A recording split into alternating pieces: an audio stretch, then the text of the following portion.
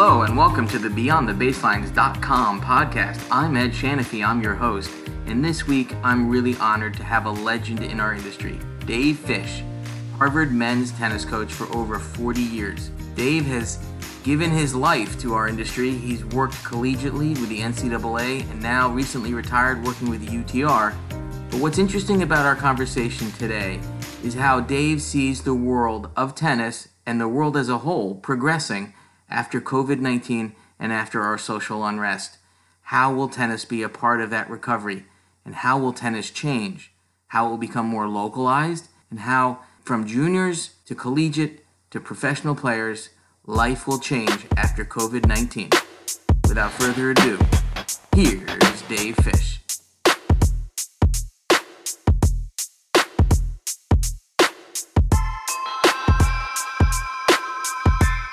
Well, folks, welcome to the Beyond the Baselines podcast. And this week we were really honored to have with us the coach for 44 years of Harvard University, Dave Fish. Dave, welcome to the podcast, and thank you for being here.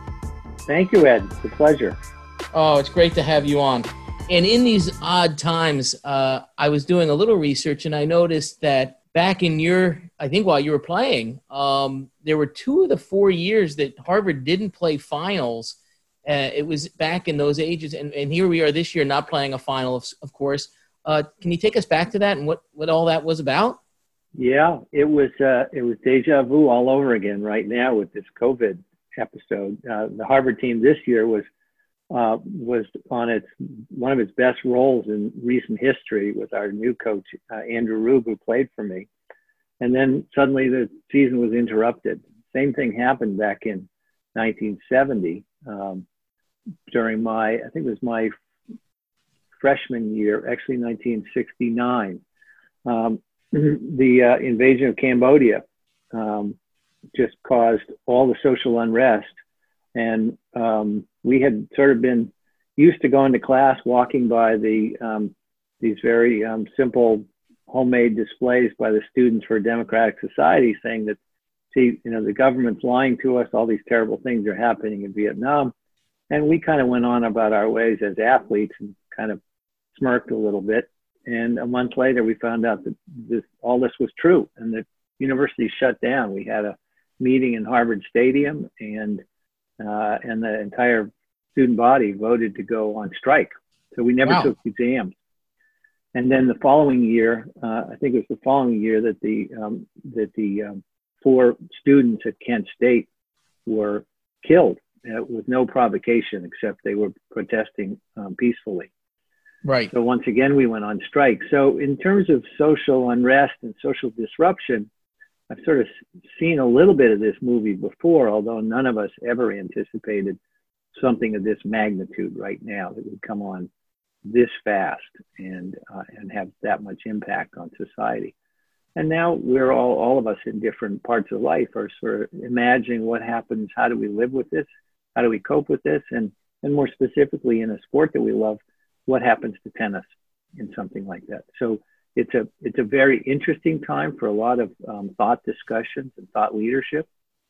And so I look forward to this conversation. Yeah, and that brings me to a question that I had outlined for a little later, but maybe I'll ask it right now. COVID obviously, stopped the NCAA March Madness, which is a major revenue source for collegiate athletics. And as well, it may affect, or probably will affect, the autumn football season, another major revenue source for collegiate athletics. I have seen stories that universities, colleges across the nation are actually cutting tennis teams, unfortunately. And I just wanted to get your opinion on that and your take on that.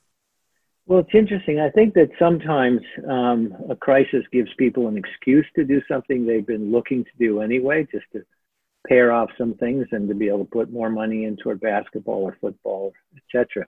But curiously, in a more promising way, I was on a call with NCAA people and coaches and administrators, athletic directors, mm-hmm. and they actually said that the tone of the conversation was much more, I'm going to save X amount of money if I cut the tennis program. But that really doesn't cost a heck of a lot of money.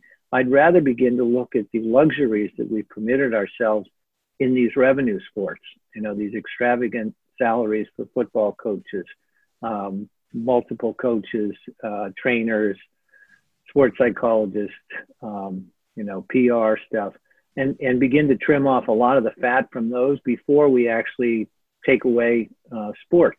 And the other thing the NCAA did was they turned down a request by some of the mid-majors who were asking, can we reduce the number of teams that are needed to qualify as a Division I program? So that number is 16. And we all felt that if you pare that down and let them just focus their attention on football and basketball, the revenue sports, it was going to make it, it's going to change college athletics forever, probably for the worse. Right. So we are delighted to see the NCAA stand up and say, no, we're not going to reduce that limit. And so I think we actually have a chance to survive this, but I think the impact on the seasons and budgets and the kind of national play that we had gotten used to, national travel, I think is going to be severely changed. I don't want to necessarily use the word cut back, because I actually think we're sitting at a once in a generation time to correct some of the design flaws that have caused tennis not to work as well in the United States as it does in some other countries. So as Winston Churchill said, never let a good crisis go to waste.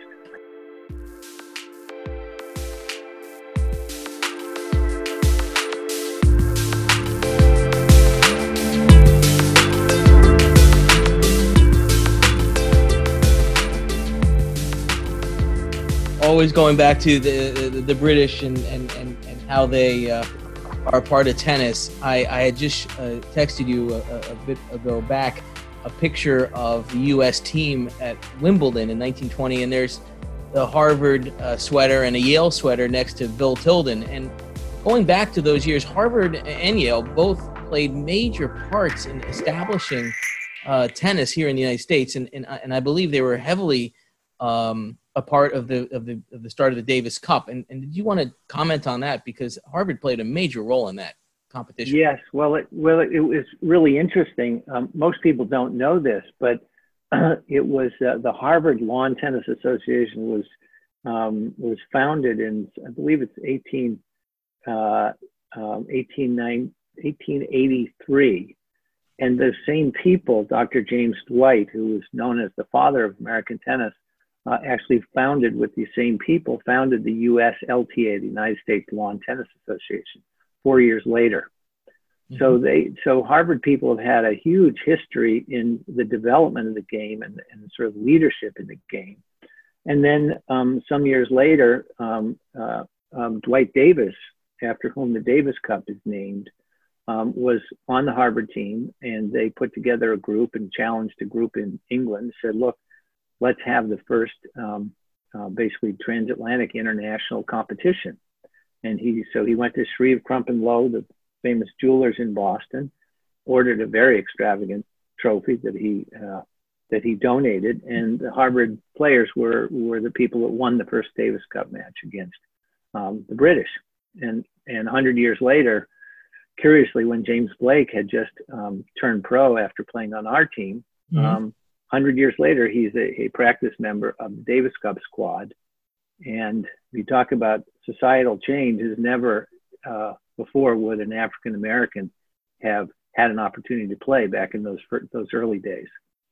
Wow. And so the history of tennis is very much parallel to the social change in the United States. And it's interesting, but Harvard people played a role. And now we have lots of interesting people like Larry Scott, who's the commissioner of the Pac-12, who was an All-American at Harvard, David Benjamin, who basically created what we now see as the modern day Intercollegiate Tennis Association.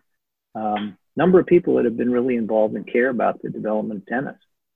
And so it's been fun as a Harvard coach to be only the third coach since 1920, and to see the development, and then today to continue on seeing what each of us can do to add to the future of tennis, because of course you and I are very grateful for the kind of opportunities that we've had in the world of tennis in a way that's changed our lives and changed the kind of people that we met. And we want to make sure that that's available for people in the future.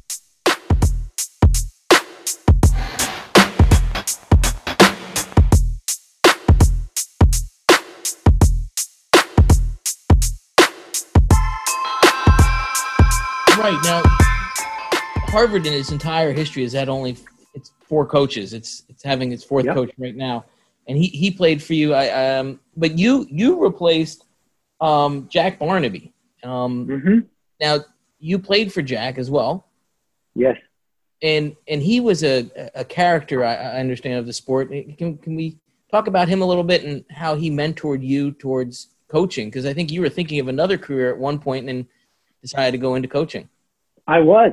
As I said, my term at Harvard, those 4 years, was a pretty upside down time of society, and so people were experimenting in everything, we could go back and we all kind of feel it's a miracle that we got through.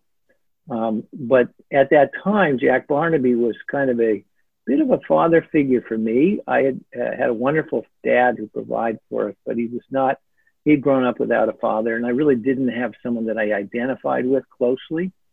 And so for many of us in that time of social unrest, Jack Barnaby was really kind of a lighthouse. He was a person that didn't judge us by the length of our hair or our political views.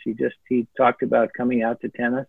He said it was more fun to learn to do something well than it was just to do it in a mediocre way. And he represented values and standards at a time when the usual sort of social mores were changing rapidly. And a lot of us counted on him to just we could go out for our 2 or 3 hours of practice every day, and we'd have something that kind of was a North Star for us. So I was very lucky. Some people didn't get along with Jack, but he was a marvelous coach and practitioner. He's a beautiful writer, wrote a number of books in squash and tennis. And also was the first person as the president of the U.S. Pro Tennis Association to work toward having standards for the pros. And he felt that was very important if tennis was ever to progress. So we have a nice history of the people that came before me. And now I'm delighted that my former player, Andrew Rube, who was our captain in 1995, and played for 4 years on the pro tour, and then came back and was my assistant for about 11 years before taking over the reins. And so we have a 4th generation Harvard person that we're delighted to have, and the tradition continues. It's fantastic. I mean, what a tradition it is, going all the way back to the Davis Cup and the founding of it and being parts of the U.S. teams back in the 20s. Being a coach at Harvard, and it's funny, I follow Tommy Amaker as a Dookie. He was coach assistant for, I think, 9 years maybe. Yep. But I watched Tommy, and his success there is fantastic. Take us through a coach's day, if you will, at Harvard University. I'm sure it's the same for most universities, but at Harvard in Cambridge there, you have a wonderful tennis facility there now. I was just there, but take us through a day as the Harvard tennis coach. Well, it evolved so much over the course of my 44 years there. So back then, tennis was a much less formalized system of competition. Juniors were playing with college players in summer events. There were open tours, etc. So college was not as hyper organized as it is now. Now we live in a world where Division I teams only play Division I teams, Division III teams play Division III teams. They each have their national championships. They go for bragging rights. Recruiting is a big part of the world, whether you're Division I or Division III. So it's a very different world, and it evolved, lots of it for the better and lots of it not so much for the better. We ended up, I think every coach recognizes it, if you don't start with some pretty good talent, no matter how good a job you do coaching, that may not still translate into winning programs. Right. And so it ramped up the amount of time that we had to spend on recruiting. And over time, we sort of evolved. I think it's like the Patriots a little bit. They were always trying to look for the right fit to their program, not just the best player. And so our way of looking at what was our real role as educators and coaches at Harvard, our job was to bring talented people who, when it came time for me to write a letter of recommendation for someone for law school or medical school or a job, I would be really proud of that. I would be proud that I had helped a young person who might not otherwise have come to Harvard. I was proud to have that person be a graduate. And so Andrew and I and Jack Barnaby, we all looked at it through that lens. Is that first of all, we want to bring people who belong at Harvard, and second of all, we want to compete like heck. And we want to be just as good as we can. And so we were privileged to have a lot of teams that went on to a national level and really did some things that most Ivy League teams had never done. So we were all proud of the tradition that we created, and then equally proud of what those people become afterwards. And in the same way that Duke graduates are proud of their people like Tommy. Tommy is a superstar at Harvard. He's a wonderful, good person and charismatic, and has brought a lot of people to Harvard whose families would never even known about Harvard otherwise. And he's done it in a highly creditable, honorable way. And so as coaches, you're always proud that your fellow colleagues are also doing the same thing that you've tried to do, to simply be representative of the overall sense of excellence that Harvard tries to represent, as does all other colleges. But we just try to make the best of what our institution means, and then try to embody those values in the people that we help come there.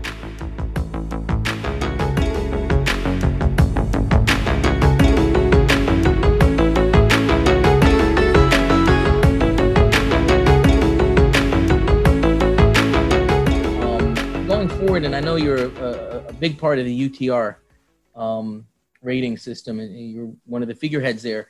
How do you see the UTR developing American players as we move forward? Because I know that's become a big part of recruiting is UTR. How do you see it developing players as we move forward with it? Yeah, well, it's a wonderful question. I'm glad you asked it, actually, because while UTR in its essence is really a metric for judging the level of the quality of play of every player on the planet, its real embodiment, the benefits for American tennis would be to bring the benefits of a system like there is in France. I'll briefly describe the French system. They basically have every player in the country has a rating as opposed to a ranking. And that rating is based on the quality of that person's wins. And so they have an ability to have tournaments that is what we might call a staggered entry or a rolling qualifying round, where they might have a tournament draw that's 11 pages long. And the weakest players in a club or an area challenge in at early rounds, and whoever wins moves on to play a player at a later round who only drops into the event at that time. And that tournament might go on for a month and a half. And on the last weekend, people might come in and be playing for $4,000 worth of prize money, only entering that event in the quarterfinals. And so the French system produces actually 12 times more players per capita than the United States system. And it not only produces world-class players decade after decade over the last 60 years, but it also is welcoming and encouraging and affordable and local for all the rest of the people. And that's really what would cause American tennis to have a renewal. If we could not only produce more American players of a higher level that could play in college, but also create more players of having a great experience in the clubs. And so essentially, because of the success of our college system, the college system operates largely independently from the junior aspirational pathway. And so when you get to 15, 16, 17, you're really limited to playing other 15, 16, 17-year-olds. And the only way to find those players is travel a long way once you've beaten the best ones in your area. Right. Whereas in France, because you don't have a college system, all those 18 through 24-year-old players, as well as former pros and touring pros, all those players are competing in the same set of level-based events week after week throughout the year. And so the system is hugely generative, and probably a good portion of the players from South America come to France every summer just to partake in such a competition-rich environment. And so in the United States, we've back in the it's a sort of confluence of events back in the 1990s. The USPA began to take over player development, but sadly at that time they basically said, if you go to college, we're going to cut you off because we don't think anybody develops in college. Mm-hmm. Now, during that time, there were always people like James Blake that came through. But for some reason, they sort of said, if you're not going to go the pro path early on, we're not going to support you. At the same time, the Berlin Wall went down in '89. And so you had all these players from Eastern Europe, places where this became a way out. At the same time, the college coaches were not able to get the top US talent. And so that vacuum created an international group of players that began coming in.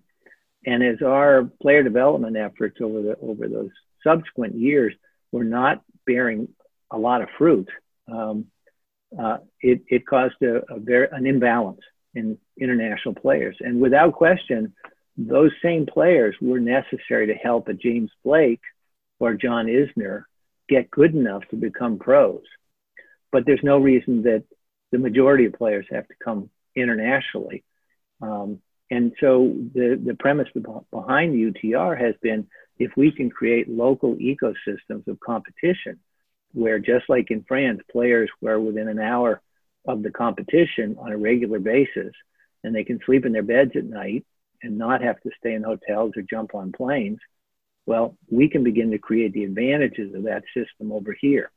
And so the economy for parents who are saving tons of money on not having to travel away for $1,500 a weekend, or a college coach having to spend $10,000 to take his team of 8 players and 2 coaches down to Duke to play for a weekend.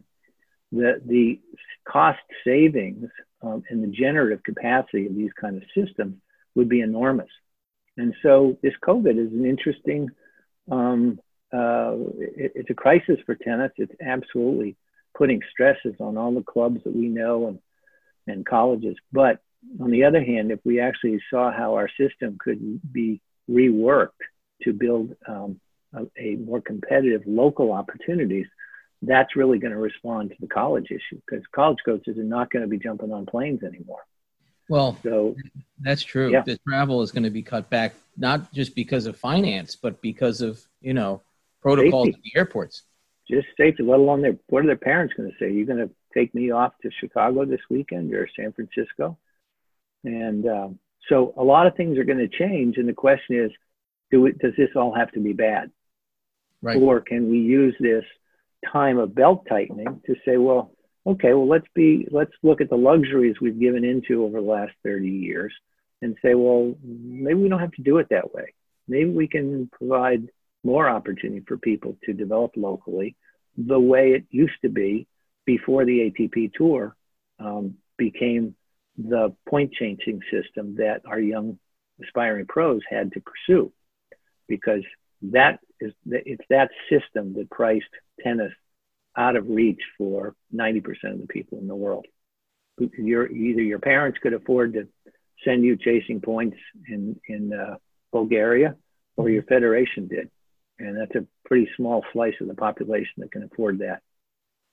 What's interesting about UTR, and I hadn't thought about it, the fall of the Berlin Wall, is that when you really saw an influx of foreign players onto the collegiate teams?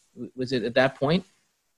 Well, it's interesting. It increased with the internet, because when I was finishing coaching, I was hearing from 20, 25 players a week from other countries, because because instead of writing me a letter or send me a postcard and saying I won the Moscow City Championships, they're sending out 100 emails to 100 coaches with everybody's email and make it look personal. And so the amount of information that I was starting to receive as a coach was enormous. And so it happened. A lot of very proactive coaches in the 90s were starting to look elsewhere, and they were starting to travel. And they were actually kind of ticked off when UTR came, because they said, I used to be able to outwork my peers. And now I know this guy can sit in his office and see the same players that I'm seeing. So, so I think it's been sort of an incremental way of more and more recruiting, more and more data. And UTR actually just filled a need for me as a college coach. If I heard from a player in Melbourne, I didn't know what winning the Whitewater Junior Championships meant. Right. If a player had an ITF junior ranking, I didn't know whether it meant that his parents had a lot of money and he could travel all over to collect points, or whether he was really that good. The data wasn't available. But with UTR, I began to say, okay, I can look at the player from Moscow or Melbourne or Miami or Minneapolis, and I can compare apples to apples. So for the first time, I had something that was time saving, cost saving, and was remarkably accurate. Right now, it's testing as the most accurate rating system in the world. But back then, it was so close, even with our limited resources, that the college coaches became entirely dependent on it. And that's why junior players know that whenever they talk to a college coach can say, well, what's your UTR?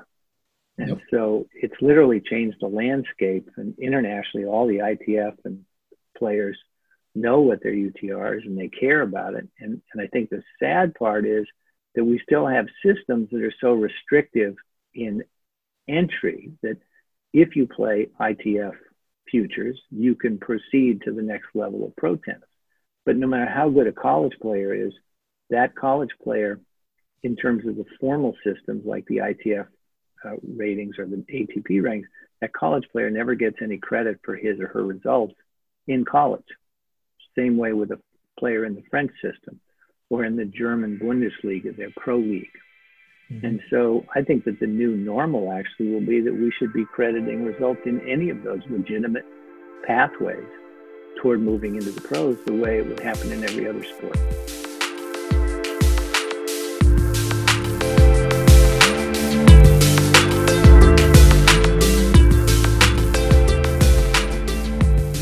I was a high school coach, and it was just, tennisrecruiting.net was the site that, as you say, the internet kind of created back then, and now it's moved on to UTR really, and a coach will say your UTR has to be a minimum of this to even have a look in at my college kind of thing.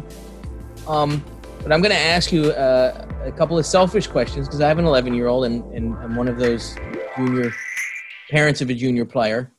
And first question I have for you is, when do you normally expect a contact to be made by a player to you? And secondly, your viewpoint on when Europeans are coming over and an American junior is competing against those Europeans, having made the contact and all that with the coaches. It seems that a lot of Americans are being told to stay back in 8th grade and get a year under their belt, so that because the European players tend to be older, they are homeschooled and they can not fudge, but they can say they graduated at a certain date, and they're playing. I think in tennis, NCAA rules, you have to play within 6 months of graduating high school. But what are those 2 points I wanted you to talk about? And in a selfish way, is when to have contact with the coach and whether to stay back in 8th grade. Sure. So so let's see if we can tease this apart a little bit. One is the NCAA is pretty good about finding out when a person has started their high school. So the rule basically says that within 4 years of the time that you and your peers started high school, you have 4 years plus that 6 months before your clock begins ticking. And so if you're not in school playing, you would lose a year of eligibility, and you would have to spend a year in residence before you could play. So it's pretty tough penalty if you have competed after that time. Okay. And so the idea of staying out, sort of repeating your 9, 10, 11, 12. So repeating your 8th grade year, there is a certain strategy to it. It says, if I don't begin my 9th grade, I don't have to be in college quite as soon. So I have a little more time to develop. Where it hurts kids is you get a precocious kid that might have skipped a grade, and then he might like to graduate from high school a year early and go play on the tour. Well, he can't do it, and he's being actually penalized for being precocious. And so there are some inequities here that really don't serve the players well.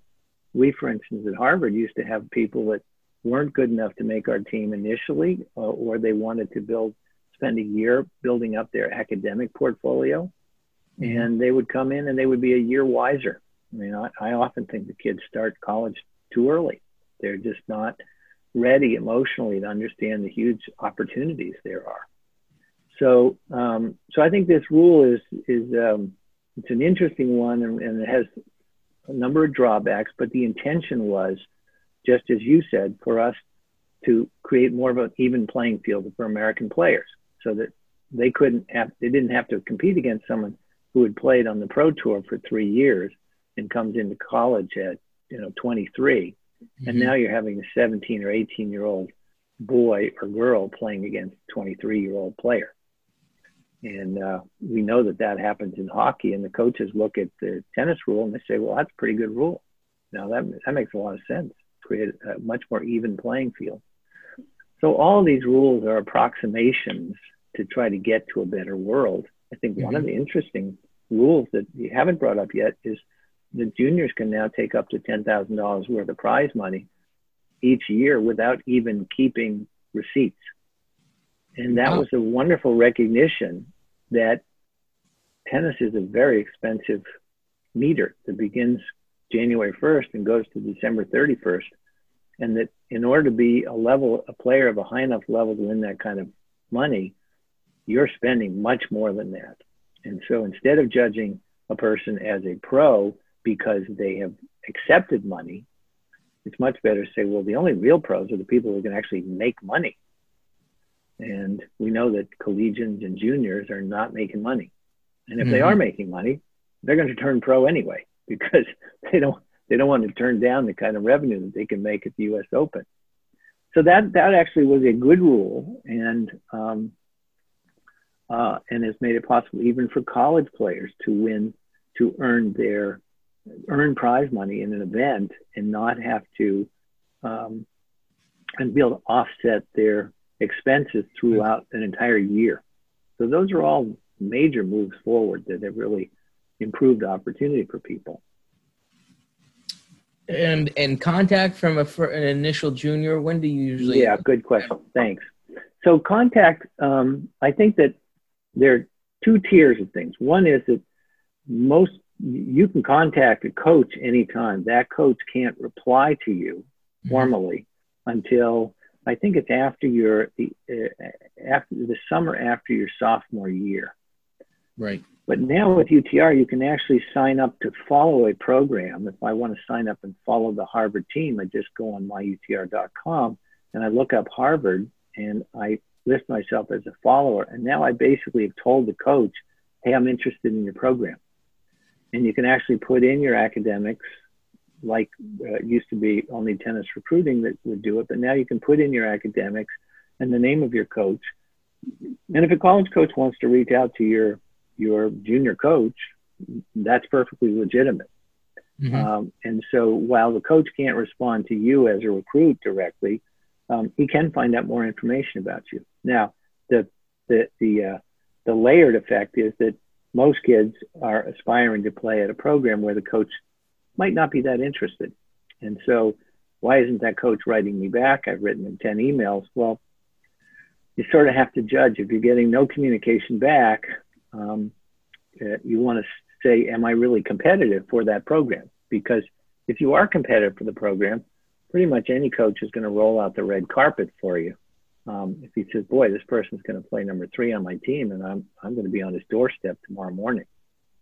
And so what UTR has done, and I don't mean to make this a commercial for UTR, but we have something, a college fit, where a person can go in and say, here's my UTR level. And if I wanted to play in the top 2, top 3, top 4, top 5, top 6, what colleges could I actually do that in? And it will spill out in a matter of seconds, and that's free to everybody. So it's made it a lot better for kids to be able to find a spot. But you have to remember that college coaches are usually coaching because they love to be on court, not because they love to answer emails. And some coaches are really good at communication, and some guys are just terrible. And so you want to try to create a personal relationship and write to the person. Ideally, not have your parents do the talking for you, because we all joke about that as coaches. You know, it's amazing how many parents want to speak for their kids, even though their kids are young adults. And so we have certain first impressions when a parent just can't stay out of it. And on the other hand, we get a very nice impression of a person who's proactive and he writes a respectful email, and he doesn't say, he doesn't write to me and then say, you know, I've put in the heading the Princeton coach's name. You know, it's like you have to be careful with your technology these days. And so there are ways to communicate, and of course it's multiplied the number of correspondences that we all have. Yeah, so UTR becomes a bit of a shorthand. It's interesting. I find the UTR, and I don't play much in the way of tournaments nowadays, but last summer we had a PTM graduate who took the UTR system, you know, by the horns and created a weekly round robin that was a UTR based round robin at our summer country club. Mm-hmm. And we had the high school kids doing it, and it was fantastic because it really focused them. They could see, you know, their results going up online. And 1 week we had 7 players, and so this PTM graduate asked me to play as the 8th, and I went out and had to, you know, clean clocks because I didn't want my UTR to drop. Yeah, and you're not still competitive, I can see. I'm not competitive, but it does make every match count, which, yes, you know, when you're playing collegiately or even at a high school level or even at a club level now, if that club is UTR rated, it makes it very intense, but also I think it does help to focus a player's mind on the court. I absolutely think you're right. And actually, one of the things that I've always loved about it is that we tend to, when you're younger, you tend to be much more focused on outcome than process. Right. And when for the last, we've used a points per round reward system in USTA age-based events for the last, since maybe somewhere in the early 90s. And kids have gotten used to sort of chasing the outcome, the points, almost like a sugar addiction. And so they tend to judge, well, what kind of event do I want to play? Instead of saying, what kind of event do I need to play in order to test myself fairly against people, both I'm a little better than and a little worse than. That's a kind of level-based opportunity that will let me get involved in the process of getting better, as opposed to how do I find the tournament that I can get the most number of points and be the best player in the tournament. And so in a way, it kind of crowds out what I believe is the kind of intrinsic motivation that we all used to have. Like, I couldn't wait to play more. And when I talk to people who support a points per round system, they really say for 2 reasons. One is it makes the players play more. Mm-hmm. And I always thought that was very strange to take something that should be a love of the game and try to force players to play more. And secondly, from an administrative point of view, it ends the headaches of parents calling you and complaining about their child's rating. And so, and so I think that we have gotten much too much into the administration of the business of tennis from an administrative point of view rather than from a consumer's point of view. I think we've created a very expensive junior system where players have to spend thousands and thousands of dollars to travel away from home when they could be getting good competition closer to home. And it's made it very difficult, but all because you have to chase points in a certain age category to get to the nationals. Right. And I think that the kids that would normally have, it's a little bit, Ed, the way, you know, if your son or your daughter gets focused on getting A's, but they're not really learning how to be a student. And I think there are a lot of tennis players out there that are not really learning to be a multidimensional tennis player that can problem solve and make good decisions out there as much as they're chasing points. And I think that kind of external motivation often crowds out an intrinsic motivation in a player. And I think that's actually handicapped American players. Whereas in France, these kids are not playing for points. They're simply going to see, how do I earn the ability to advance to the next level? And if I earn my way to the next level, then I get to play someone who is more challenging. And that's really player development in the way it's supposed to be. It's a healthy mix of playing down, playing even, and playing up. And every good coach really knows that that's the only way to get better. And players get back to the real responsibility of player development. If I get knocked on my can, I have to get up and I have to go to my coach and say, Coach, this guy's stepping around and hitting forehands. Every time I hit my backhand down the middle, he hits a forehand away. And the coach says, well, have you thought about working on your backhand down the line? And so players actually begin to get into the process of what tools do I need to be a good student or to be a good player, rather than just how do I get the next set of points? Right.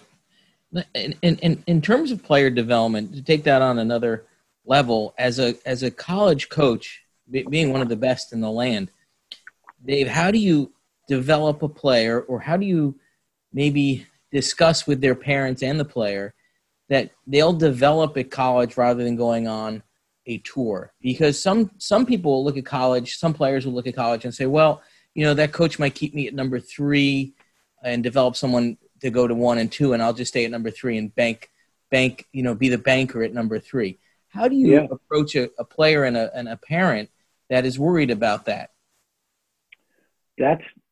I think that's a terrific question, Ed, because and let me just go back into the concept of development. So if I put a player, the difference between a college match and a tournament is that the tournament affords a player the ability to have what we would call a breakthrough experience. In the same way that Coco Gauff broke through at Wimbledon last year. She qualified for the event, and then she won several matches. She beat Venus in the first round.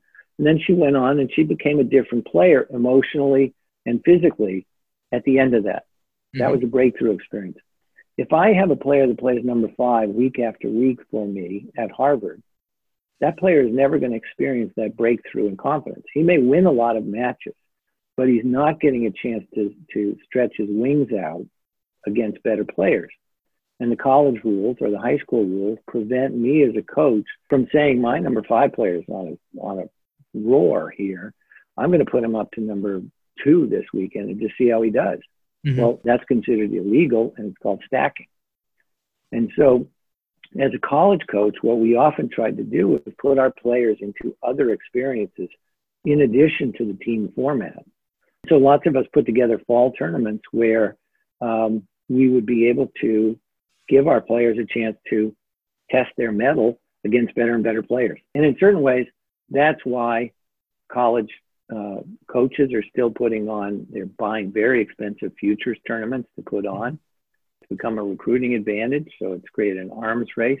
That's not really good for the game. But in terms of giving those players more challenges, well, that's a good thing. And so I actually would love to see our college players more integrated with our aspiring young pros and our top juniors. Because then, like France, we would be able to create an environment where it's a unified pathway, and our college players don't get stuck playing at number 5. They do for a certain season, and just the way they do in the Bundesliga or the French system when they play league matches for a month in the spring. Well, sure, you can do that for a while, and it's really fun, and the NCAA competition is really exciting to play on a team. But for your bread and butter developmental experience, tournaments are the way to go because of that breakthrough capacity and the ability to keep challenging yourself at incrementally better levels. And that's the process of becoming a player. So that, as a college coach, that we really tried to do that throughout the fall. And then we tried to get the players to buy into this is what it means to be a team player in the spring. And it wasn't always easy. Yeah, and you've had great players, and unfortunately, I've lost to several of them. I was looking back at history. And I remember I came back one year to play my club doubles, and this guy named Greg Tebby came out and served up the first game. I was like, who's this new member? Wonderful player. And I've lost to Tori Kayam and a member guest year. And you've had James Blake. But is there somebody out there that you think of now that you're really proud of as having been his coach? Is there somebody that you could, nod and say, I saw him grow a lot? Yeah. Well, there are many, many people like that, most of whom you wouldn't have heard of. Exactly. Because it seems to me that the big opportunity that we have is that 99 or 4,400% of the players will never go on to be champions. And so if that's the only reason the parents and coaches are spending time and money on tennis, 99 and 4,400% of those people will be failures. So clearly we stick with tennis because it yields benefits. It yields muscles of character if we do it properly, muscles of persistence and perseverance and fairness. And so I really think that, of course, I'm proud of James Blake, but truth be told, James Blake was a superstar athlete who was going to get better anywhere. He would have been a champion in any program. And I hope I helped him some. But the real measure, I think, of a coach is not can you help the super talented person, but can you help the player that might not have made your lineup otherwise, was a pretty good athlete, but not a superstar. And did you show them a way to maximize his or her talents that caused them to be able to get the highest yield out of their really strong mind, or really quick, or could they be a great counterpuncher? And that to me is the gift of coaching. It's an art and not a science. And the players, the coaches who can develop people that come with a very varied palette of skills, those are the coaches I'd really put my money on, not the coach who says, this is the way to play, and it's my way or the highway, and this is the kind of player I turn out. And so, so there are lots of players. They've gone on to make wonderful contributions. I have a guy who's has been the nonprofit CEO person of the year for Time Magazine, and he didn't even start after his first year. But was he the kind of quality person that you'd love to have your daughter meet or anybody else? Absolutely. And we've got loads of people. So it goes back to that original premise. Are we bringing people to Harvard that we'll be proud of, or are we just trying to make our tennis team better? And if that's our objective, that's a pretty short-sighted goal, and you can do it, but I don't think it ever makes you feel really proud. Dave, it's been great having on the podcast. Wise words from somebody who has been at the top of their field for many, many years. And I really enjoyed getting to know you and have this conversation. And thank you so much for your time. Well, it's a pleasure, Ed. And thanks very much for all you're trying to do for tennis, too. I've enjoyed your articles. I would encourage all your listeners to read them, because I think you hit on some really, really important topics in the game. And I hope together we can all continue to work to build a better tennis. But thanks for having me. Well, thank you so much, and take care. Great. All the best. Thank you for listening to the BeyondTheBaselines.com podcast. I'm your host, Ed Shanafy, and it's a pleasure bringing you every week news and views and great guests from our tennis and fitness industry. You can always reach me at beyondthebaselines@gmail.com or by phone at the office on 508-538-1288. Please do visit our website, beyondthebaselines.com, and on our site there's a link to our Patreon page, which has even more information for you and your club and your facility in our wonderful industry. Thanks for listening. See you again soon.